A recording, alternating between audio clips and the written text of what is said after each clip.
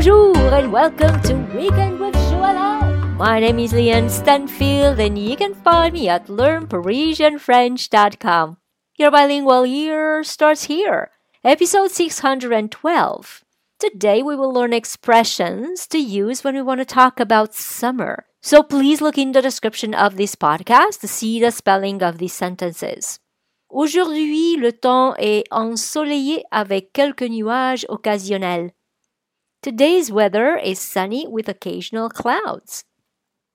Aujourd'hui, le temps est ensoleillé avec quelques nuages occasionnels. Une pastèque fraîche est un goûter ou un dessert rafraîchissant durant une très chaude journée d'été.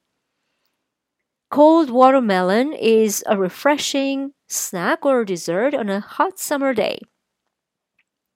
Une pastèque fraîche est un goûter ou un dessert rafraîchissant durant une très chaude journée d'été. La famille pique-nique dans le parc. The family is on a picnic in the park. La famille pique-nique dans le parc. And now it is your turn to post for me your questions, your comments, or suggestions for other words that you'd like me to talk about. So, if you like this podcast, please give it 5 stars and share it with your friends. And if you'd like to receive my free French crash course and news about my next French immersion retreat in Paris, please come on over to learnparisianfrench.com and subscribe to the newsletter. Merci beaucoup et à demain!